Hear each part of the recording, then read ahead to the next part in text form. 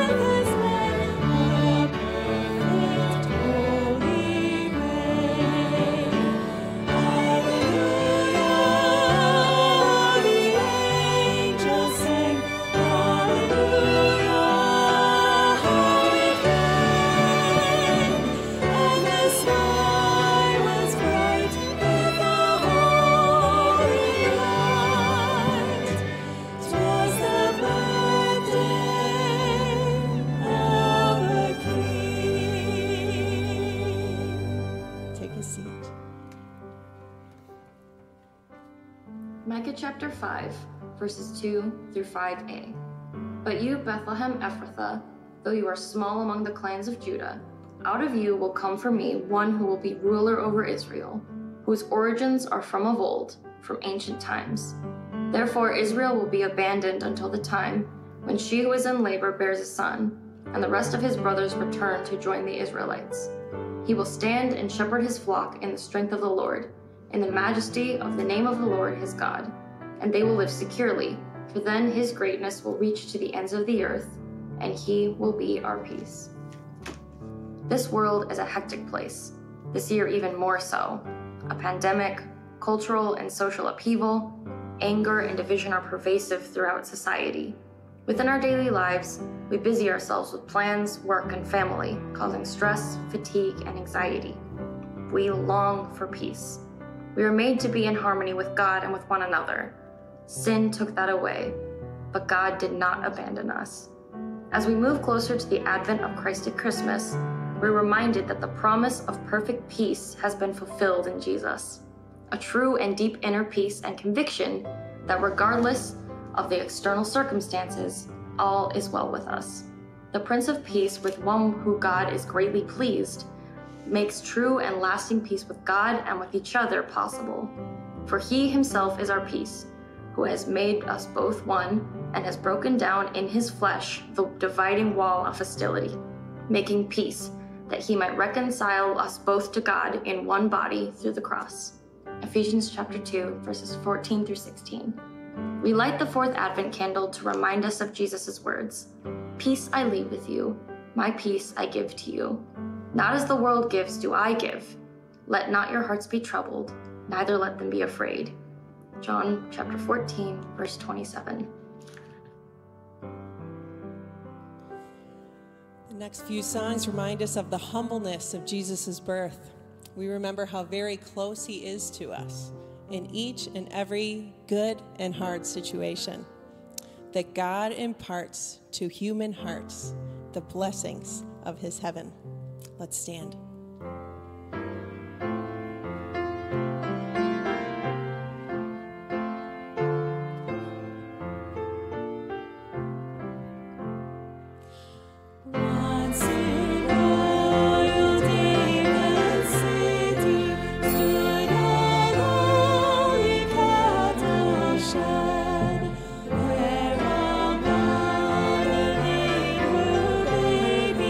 In a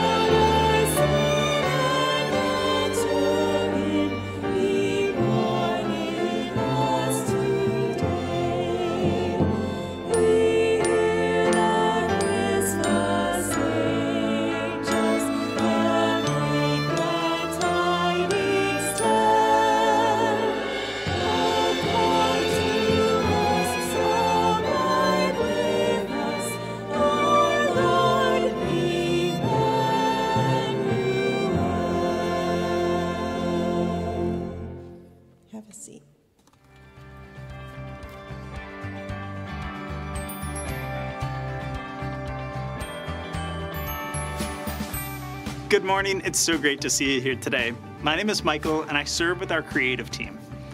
Christmas Eve is this week. Whether you're joining on campus or planning to join online, you can reserve your seat and get the details at wheatonbible.org/Christmas.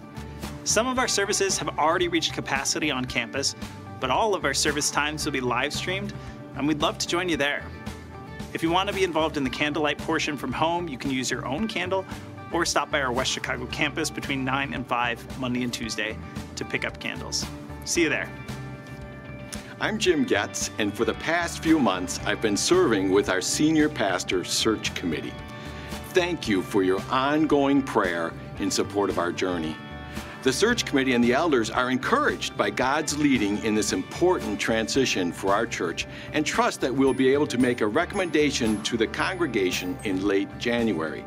This would be followed by an opportunity for interactions and a congregational meeting in February. Please continue to pray for the Holy Spirit to guide our hearts individually and collectively as we seek God's wisdom, God's peace, and God's unity in our church.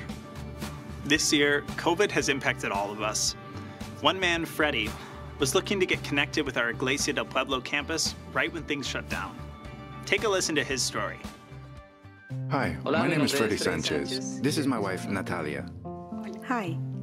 We have been married for approximately 11 years, but we had marital problems and we separated. I was living in another state. Then I found out that my husband was sick with COVID. And since we were far from each other, I was really worried, really frustrated because of the distance, knowing that he was alone, that I couldn't do much, and that it was a contagious disease.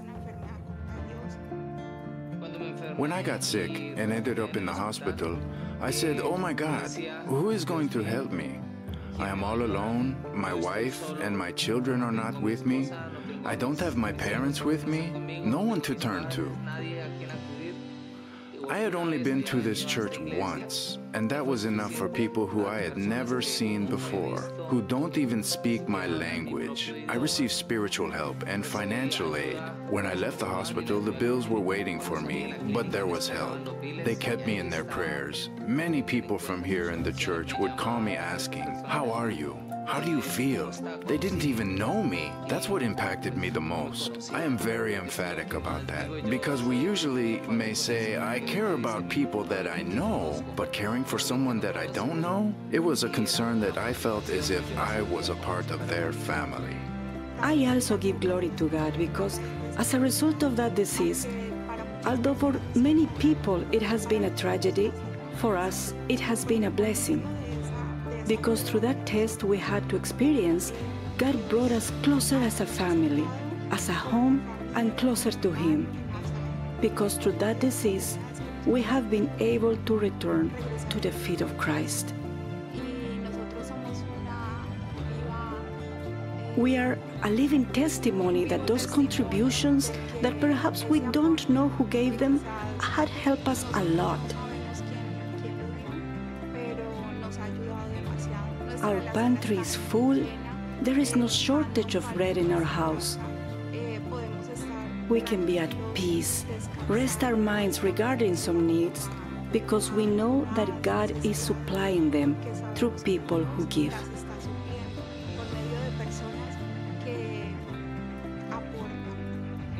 That is great. To feel like you are in a place where they embrace you, where you feel the love of God and see the Word come alive through actions. I wish many people could experience how beautiful it is to belong to Iglesia del Pueblo. If you don't have a family, here is one that will embrace you and will be with you through thick and thin and will support you at all times.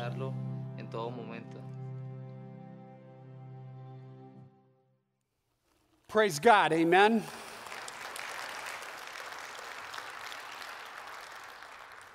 I love that line. Even though COVID has been so difficult for so many, it's been a blessing for us. Here's a couple that was separated,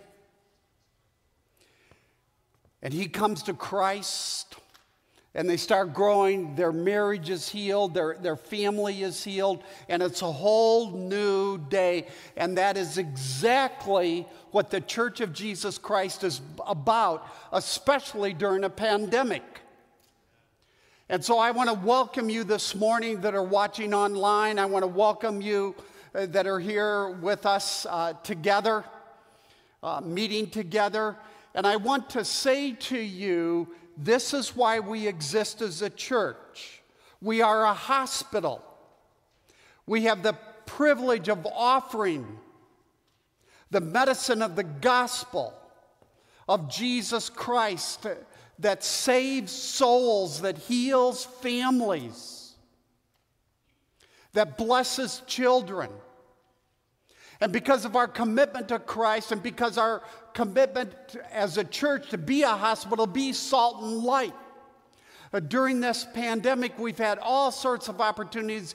You've seen these in the videos over these last weeks, and I promise you, you will love the video on Christmas Eve.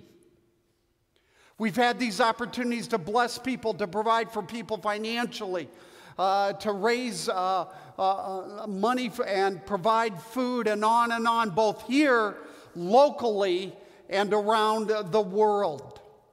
Now, normally this time of year, I come to you and say, okay, we got 11 or so days to go in our fiscal year, and at this point, and this is our case this year, we still need $1.9 million to meet our ministry targets, and those ministry targets are what we've just seen in the video, what we've seen in the videos all month long. But I don't want to say that. I want to say thank you to you, the people of Christ, here at Wheaton Bible Church, for letting God use you to bless people, to lift up the gospel, to share Christ, to step into people's lives, to serve here, to make sacrifices. And I want to thank you for your prayers and your generosity.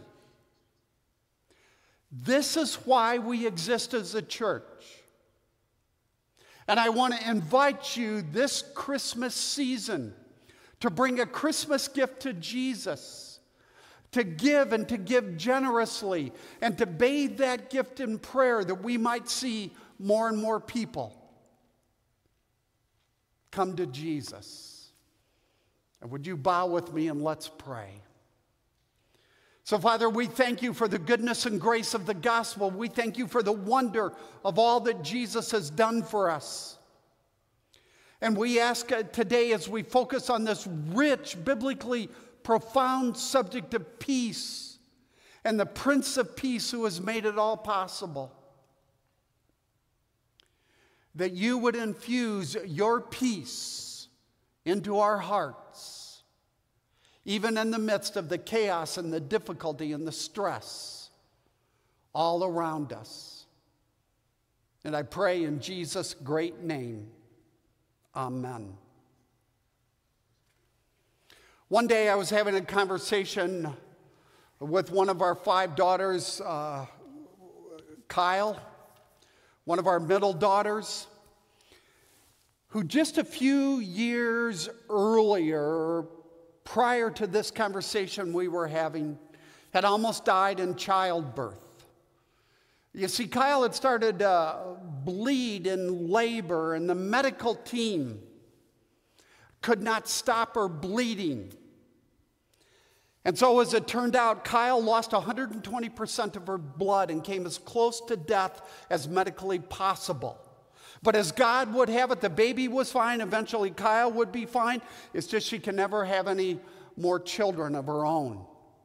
So Kyle and her husband, Eric, threw themselves into foster care with a view to adopt a couple of kids. So what did they do? They opened their home in Los Angeles County to some of the most vulnerable babies and young children, all minorities. And they would take in 1, 2, or 3 at a time, all with a view to, as I said, to adoption. But child after child proved for many different reasons, to not be adoptable. And Kyle and Eric are still waiting for that moment when they can adopt a couple of children. So that day when Kyle and I were talking, her frustration with their lack of success in adoption, with some of the issues around foster care. I mean, they've had some of these babies for over a year and a half. It all boiled over. And Kyle said this to me, I will never forget it. She said, Dad, you know what I hate? I hate my minivan. Because as I drive around here in Long Beach, I see other mothers driving their minivans, and their minivans are full of children, and I only have one child of my own, and I haven't been able to adopt. And man, does that hurt. So I wonder this Christmas, what's your minivan? What is it that reminds you that your life isn't the way you want it to be?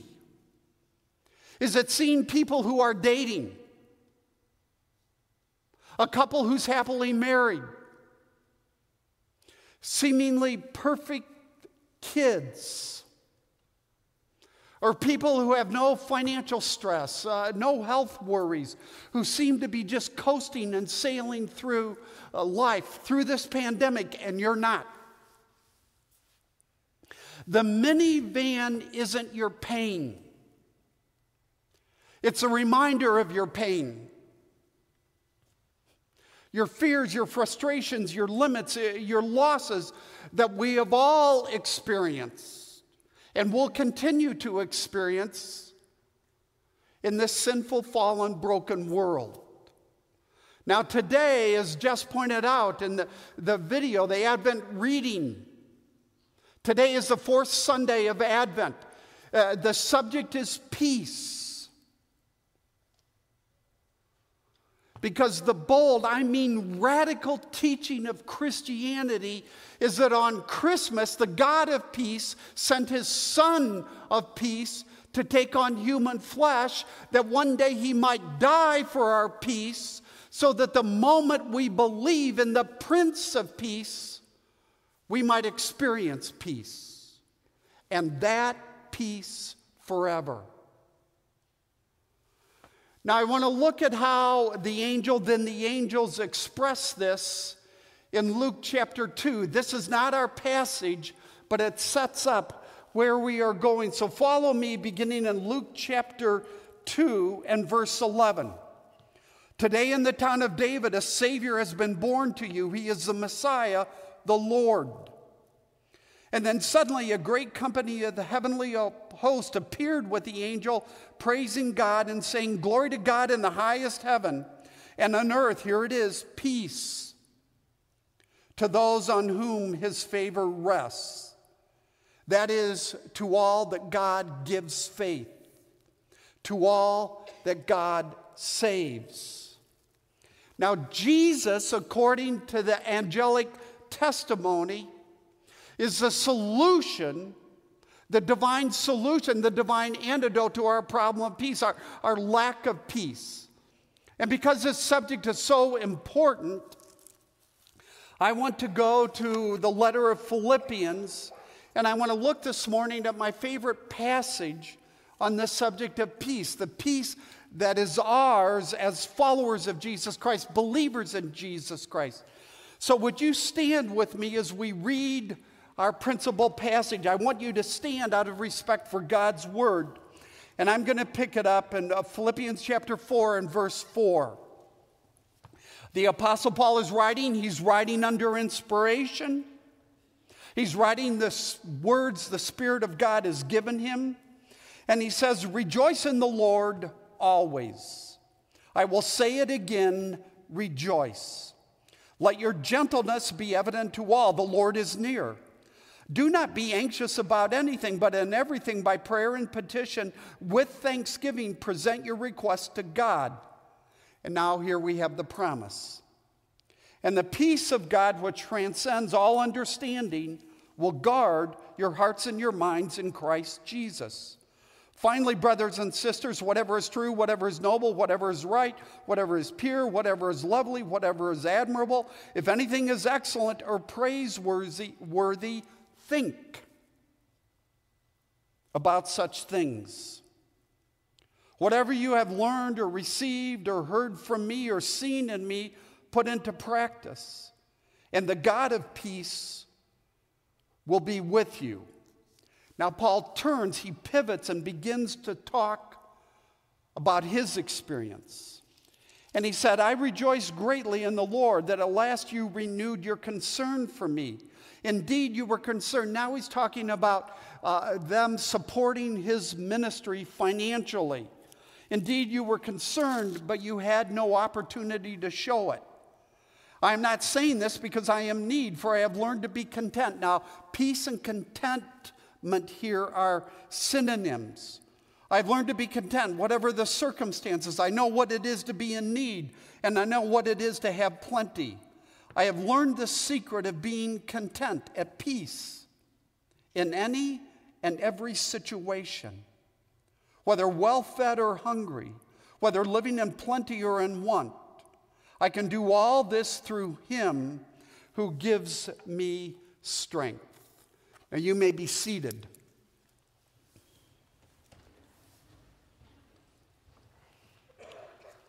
What I want to do this morning is look at the nature of peace, then the requirements of peace, and conclude with the secret of peace. And so what is peace?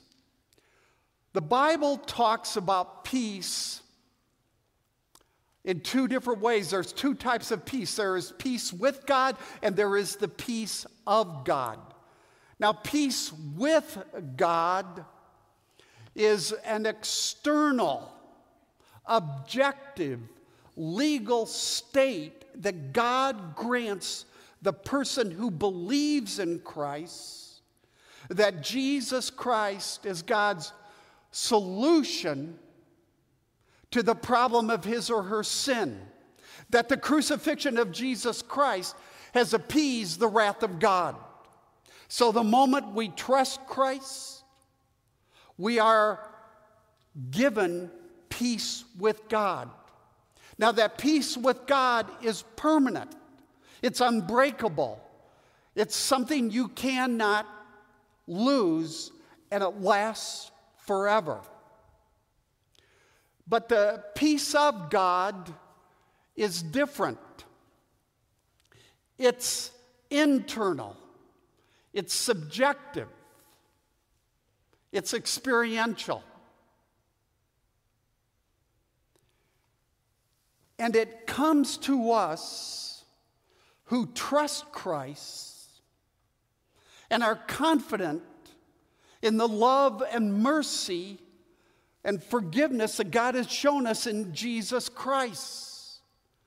Now, this peace of God, which is experiential, comes and goes in the life of a follower, a believer in Jesus Christ, depending on the extent to which we are trusting Christ in any particular given situation, any particular given moment. Now, I draw the contrast because the angel's announcement in Luke chapter 2 includes both peace with God and the peace of God. But when we come to our passage here in Philippians chapter 4, Paul is talking about the peace of God, the latter, the subjective, experiential, existential privilege we enjoy as followers of Christ. And so what is this peace? I want to suggest to you, first of all, it's an inner sense of well-being. Now go to verse 7 again, where it's mentioned. And I want you to notice how the verse ends. It guards your hearts and your minds, and this peace guards your hearts and minds in Jesus Christ. In Jesus Christ means as a follower of Christ, you are in Christ and Christ is in you. And so this peace of God is an inner sense of peace because you're confident in the forgiveness of Christ. You're content in the sovereignty of Christ. And you're joyful in the love and the mercy of Christ. So the forgiveness, the mercy, the love of Christ, the sovereignty of Christ, is the root. And the peace of God Paul is promising here in verse 7 is the fruit. And that's exactly why Paul says this peace transcends all understanding. Because the forgiveness, the sovereignty, the love, and the mercy, our union in Christ, being in Christ Jesus, transcends all understanding. What a promise. What an opportunity to experience the best in life. Now let me get a little practical here, and let's go back to verse 6. Notice the word anxiety.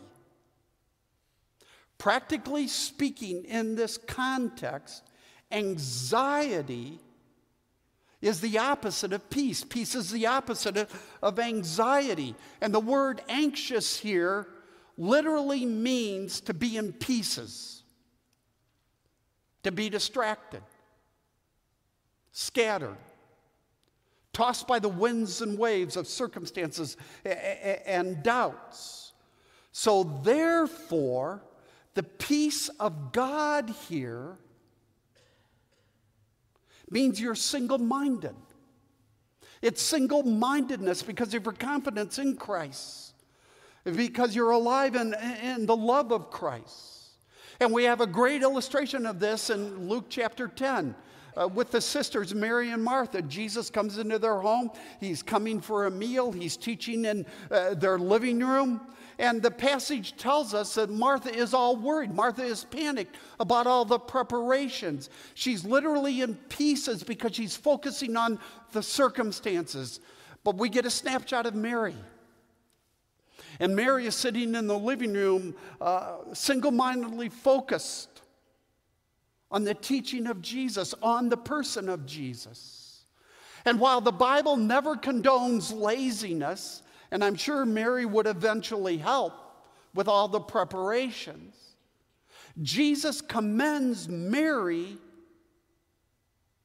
because she's single-mindedly focused on him. If you will, she's at peace. Because her heart and her mind is attendant to Jesus. It's a beautiful story illustrating this contrast. And it's important for, excuse me, it's important for us today because in big cities like Chicago, we spend a whole lot of money, don't we, on education and entertainment, houses and cars, recreation, medicine, and therapy, all to purchase peace. But what I want you to understand is Philippians tells us when Paul is writing and giving his testimony of his overwhelming contentment and peace, he is in prison. And he has no idea if tomorrow he will be tortured and killed. And I wonder if you were in Paul's circumstance, would you be able to talk about your peace and your contentment like he does? You see, my point is peace is never the absence of problems. Paul's life was full of problems. It's a single-minded confidence that comes from knowing that your days are in your Father's hands, and that the moment you believed in Christ, God adopted you into his heavenly family, that he is your heavenly Father. And just as a father scoops up and carries in his arms his son or his daughter who's a toddler that he loves, so God scoops you up into his arms the moment you believe and kisses you and carries you and blesses you. And he is going to carry you in the midst of your problems to where he wants you to go. And when you believe that, it produces peace. The peace of God that surpasses understanding. So first of all, peace is an inner sense of well-being according to our passage. Actually, according to the Bible, it's rooted in Christ. The second thing I want you to see is that peace is also an inner sense of being protected by God. So let's go back to verse 7. I'm going to go back and forth between verses 6 and 7 several times. And notice the verb guard will guard. It's a military term. The peace of God, transcending all understanding, is going to guard. It's the idea of soldiers surrounding your house, surrounding your family in order to protect you.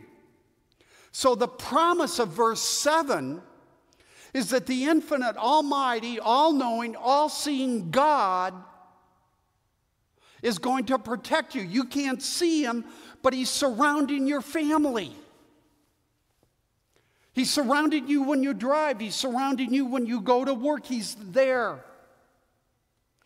And to the extent you believe that he is guarding you, he's guarding your heart and your mind, you will experience peace. I love the way this psalm puts it. God is our refuge and strength. He's an ever-present help in trouble. Now, peace and difficulty, trouble are not mutually exclusive. Therefore, we will not be anxious. Though the earth will give way and the mountains will fall into the heart of the sea.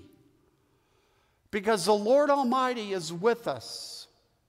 The God of Jacob is our fortress. Another military term. So if Philippians chapter 4 is the application, I want to suggest to you here in Psalm 46, we have the doctrine that no matter what happens, no matter how tragic, how difficult, how many mountains fall into the sea, how many of your mountains fall into the sea, God is your refuge, God is your strength, God is your fortress.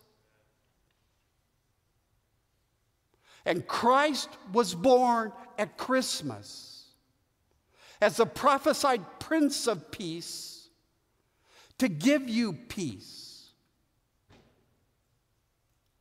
God wants you, fellow believer, to live a life that overflows with peace. Peace is the fruit. Faith in the Prince of Peace is the root. And to the extent you believe that, you press that reality into your heart, you are going to experience peace. So let's think about the Old Testament. Isn't this Queen Esther, who risks her life saying, if I perish, I perish? Now, you can't say that unless you've come to terms, unless you experience some sort of peace. Isn't this Job, when he declares in the aftermath of the death of all 10 of his children, the Lord gives, the Lord takes away. Blessed be the name of the Lord. And then there's King David, in the midst of all the stress and the pressure and the fatigue of leading a nation, of being the king, who says in Psalm 131, my heart is not proud. I love this psalm. I do not concern myself with great matters or things too wonderful for me. I have calmed and quieted myself. I am like a weaned child with its mother. Like a weaned child, I am content. David may be the only king in human history that ever experienced chronic contentment. And then look at Paul here in verse 11.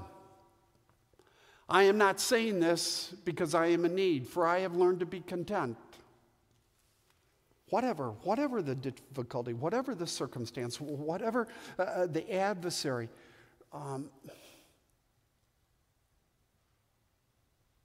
do you see adversity is inevitable, but misery is a choice, and so is peace. It's a choice to fix your eyes on the Prince of Peace, born at Christmas. Now let's go on. I want to move from what peace is, this twofold nature, inner sense of well-being and inner sense of being protected by God, to talk about two requirements of peace, two skills, two disciplines. And I set this up because notice the word learned here in verse 11. And apparently, peace is an acquired skill. Peace is an automatic. You don't wake up in the morning and say, okay, I'm going to have peace today. Peace is a lifelong discipline. To get to peace is a lifelong discipline. It's an acquired, as I just said, skill. And I see in our passage two skills, two disciplines, two requirements. And the first is prayer. So back to verse 6 again. Paul says, don't be anxious about everything, but in every situation, pray, pray, pray, pray, pray. What is prayer? Prayer is trading hearts with God.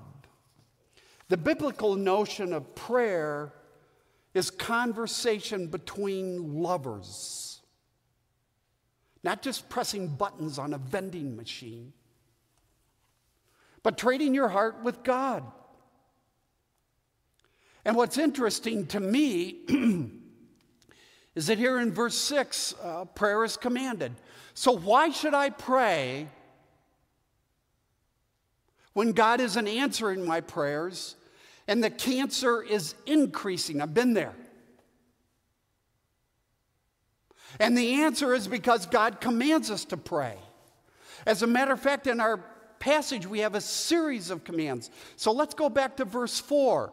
Here we have the command to rejoice in the Lord, and Paul says it twice, and he adds the term always. That we as followers of Christ are to live a life of joy. I talked about that last week. That's a third Sunday of Advent. In other words, we are never to let our circumstances trump our faith, our joy. Joy is the flag, it's been said, that flies over the heart, that is confident in the rule and the reign and the love of Jesus Christ. And so in verse 5, we now have another command, and that command is to be loving, specifically to be gentle. Now, I want you to hear me in this. You know what gentleness is? Gentleness is you treating differences with generosity.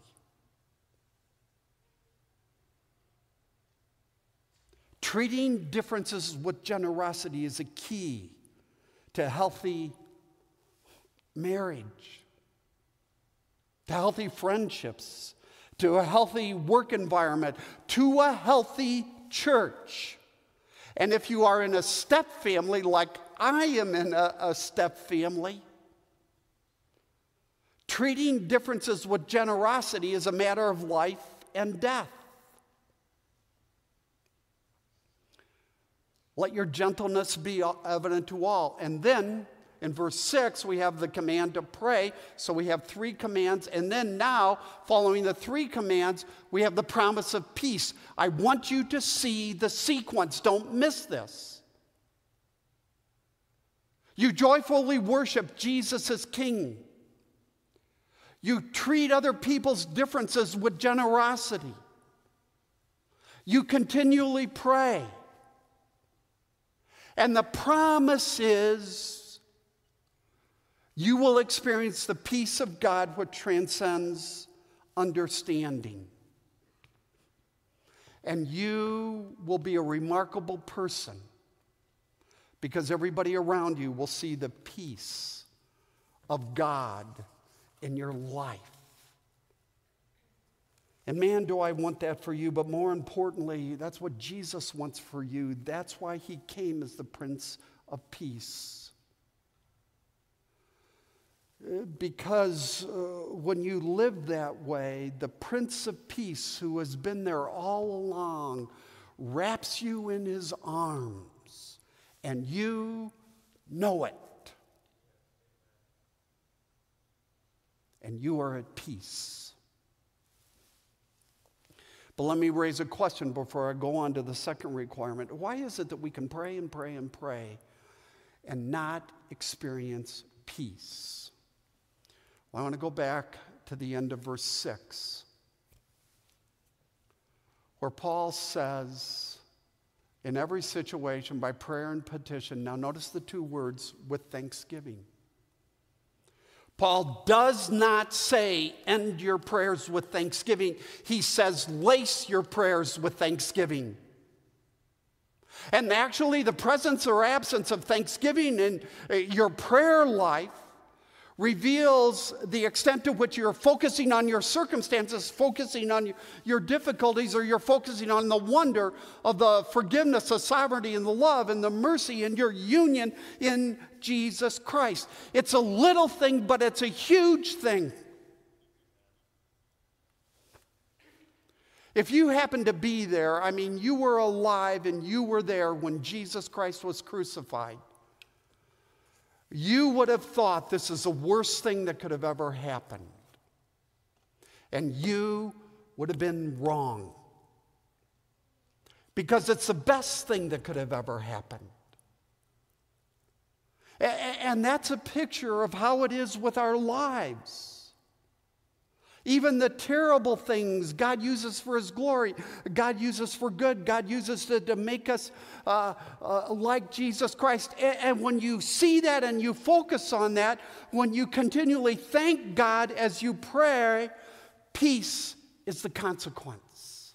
Peace is the overflow. So the first requirement is we pray. The second requirement is that we think. Well, look at that verb at the end of this verse. Think about such things. The word think literally means to drill down, to go beneath the surface, to root around, to spend time there, to analyze. And ultimately, what we are to think about, that which is true, noble, and right, and on, is Jesus. These are all descriptors ultimately of Jesus. Because everything in the Bible points to Jesus, and everything the Bible tells us about Jesus is that Jesus is excellent, praiseworthy, admirable, and lovely. And so this is a call to drill down, to press down, and to think about Jesus. And it's so important in our modern secular culture, because our modern secular culture tells us the way we get to peace is through seclusion, isolation, relaxation, entertainment, and too often drugs.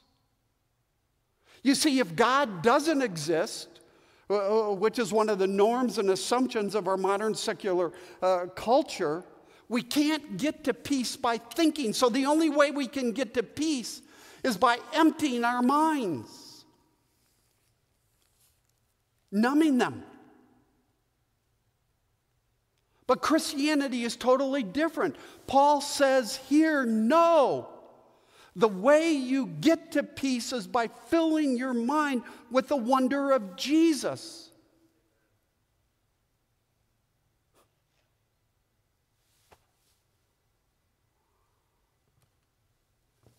And so we contemplate the glory of Christ. Now let me apply this and let me speak personally. Let's say you're in a time of change. Let's say you're in a time of transition. And maybe some of the pandemic has brought changes in your life that are really awful. Losses, there's been death, or there's been difficulty. You may have lost your job or lost something else. You can't do what you want to do, as you high school students and college students know so very well. So there's been loss, and that loss has produced change. Or maybe there's something on the horizon that you're stepping into, and it's a time in between where you are now and where you will be in the future. This is exactly where Rhonda and I are living right now. We know we're leaving Wheaton Bible Church next year. We're thankful for the 26 years God has given us, but we believe God is leading us on now. It's time for younger men to take the reins of this church. and lead this church into the future, and I am so fine with that. But because of some work I've done in the past, I mean in the distant past, when I'm in a time of change or transition, I go to Israel in the wilderness. Because Israel in the wilderness was a time of transition. They had left Egypt. They had a vague sense of where they were going, to this promised land. But man, the wilderness experience, that was a desert. It was filled with difficulty, unanswered questions, problems. And Israel repeatedly rebelled because transition and change is so difficult. So Rhonda and I know we're leaving. We know we're moving to the suburbs of Denver, where we have kids and grandkids, but we got a lot of unanswered questions like, when is our house going to sell? Where are we going to live? How close to our kids do we want to live? And then there's all this about starting our new jobs, and for Rhonda, it's really complicated. And we are on the backside of question marks. And that can be difficult. And so as I was getting stressed because I want to control things, God gave me a verse about Israel in the wilderness. But they soon forgot what he had done and did not wait for his plan to unfold. And the lights went on as I read this verse, and I'm working my way through the Old Testament, so I came to this verse in the Psalms.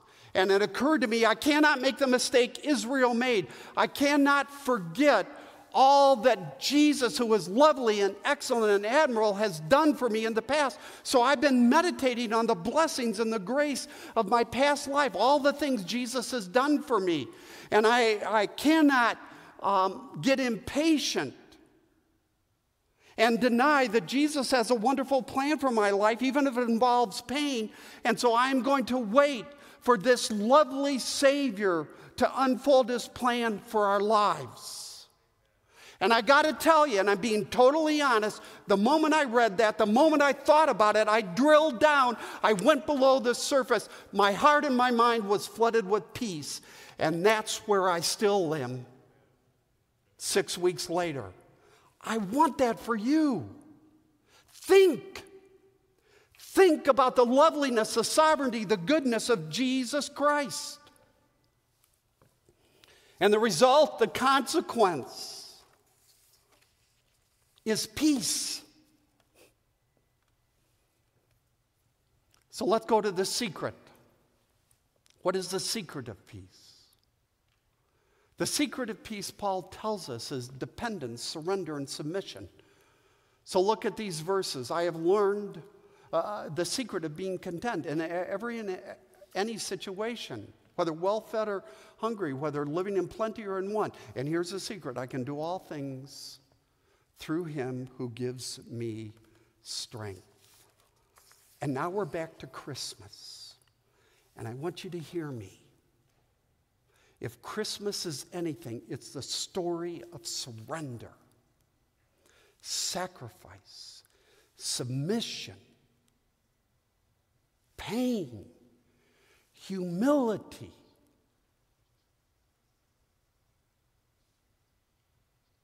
Jesus' suffering, Jesus' humility, Jesus' dependence on God, Jesus' submission to the plan of God. So Jesus, on Christmas Day, laid aside his glory, chose a life of poverty.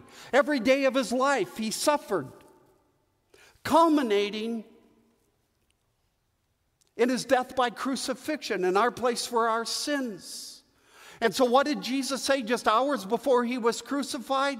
Father, take this cup from me, but not my will, your will be done. The greatest statement of submission, dependence, and surrender in human history. And do you see? Paul is illustrating what Jesus lived. Paul is living actually what Jesus lived. And in Christmas, the story of Christmas, we discover the secret to peace. It's surrender. It's submission. It's you depending on the living God. The path to peace is you giving up the lie that you are your own, that you are in control of your life, that your problem is your pain. It's a lie. That you know what's best for you. It's a lie. Peace is found not in demandingness, but in surrender.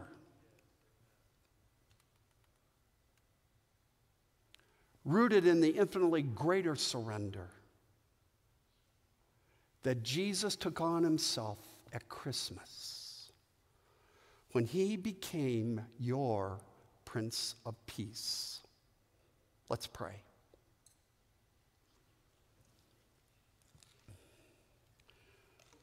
Father, for these children and these students, these adults that are present,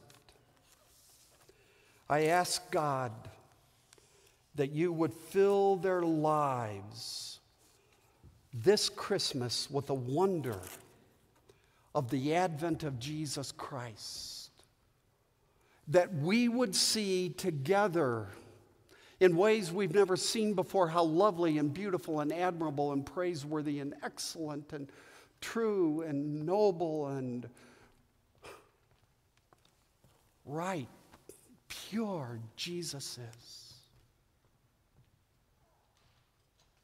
But we can't do this on our own. Would you give us the grace by the power of your Spirit to live that way? And to understand that Jesus came to purchase our peace. Amen.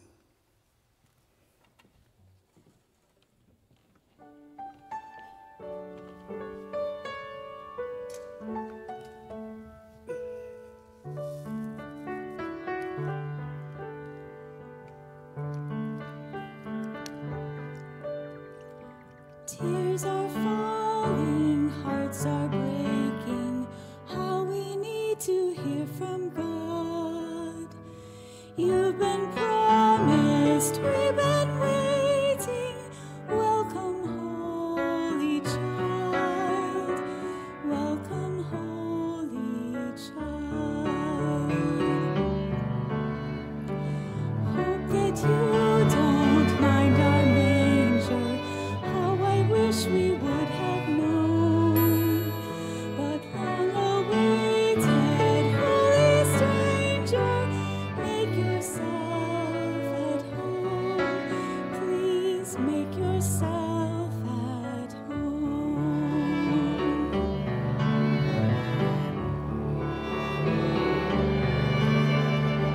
Bring your peace into our violence. Bid our hungry souls be filled. Word now breaking heaven's silence. Welcome to our world. Welcome to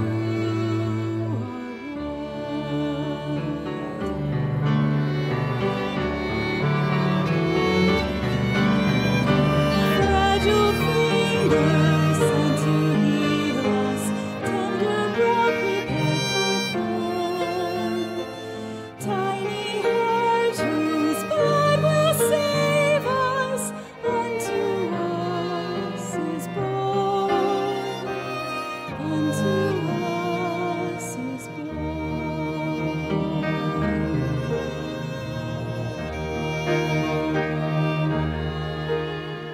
So wrap our injured flesh around you, breathe our air and walk our sod. Rob our sin and make us holy, perfect Son of God, perfect Son of God. Welcome to our world.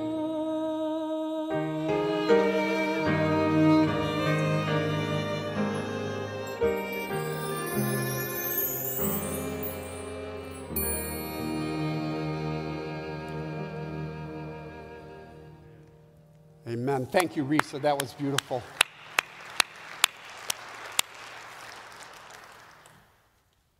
Now may God the Father, through the work of God the Son, and by the power of God the Spirit, fill you with peace. And may the God of hope fill you with joy and peace as you trust in Jesus. Give us that grace. And all God's people said, amen. Thank you for worshiping with us today. And Wheaton Bible Church, you are sent. May God give you a wonderful and Merry Christmas.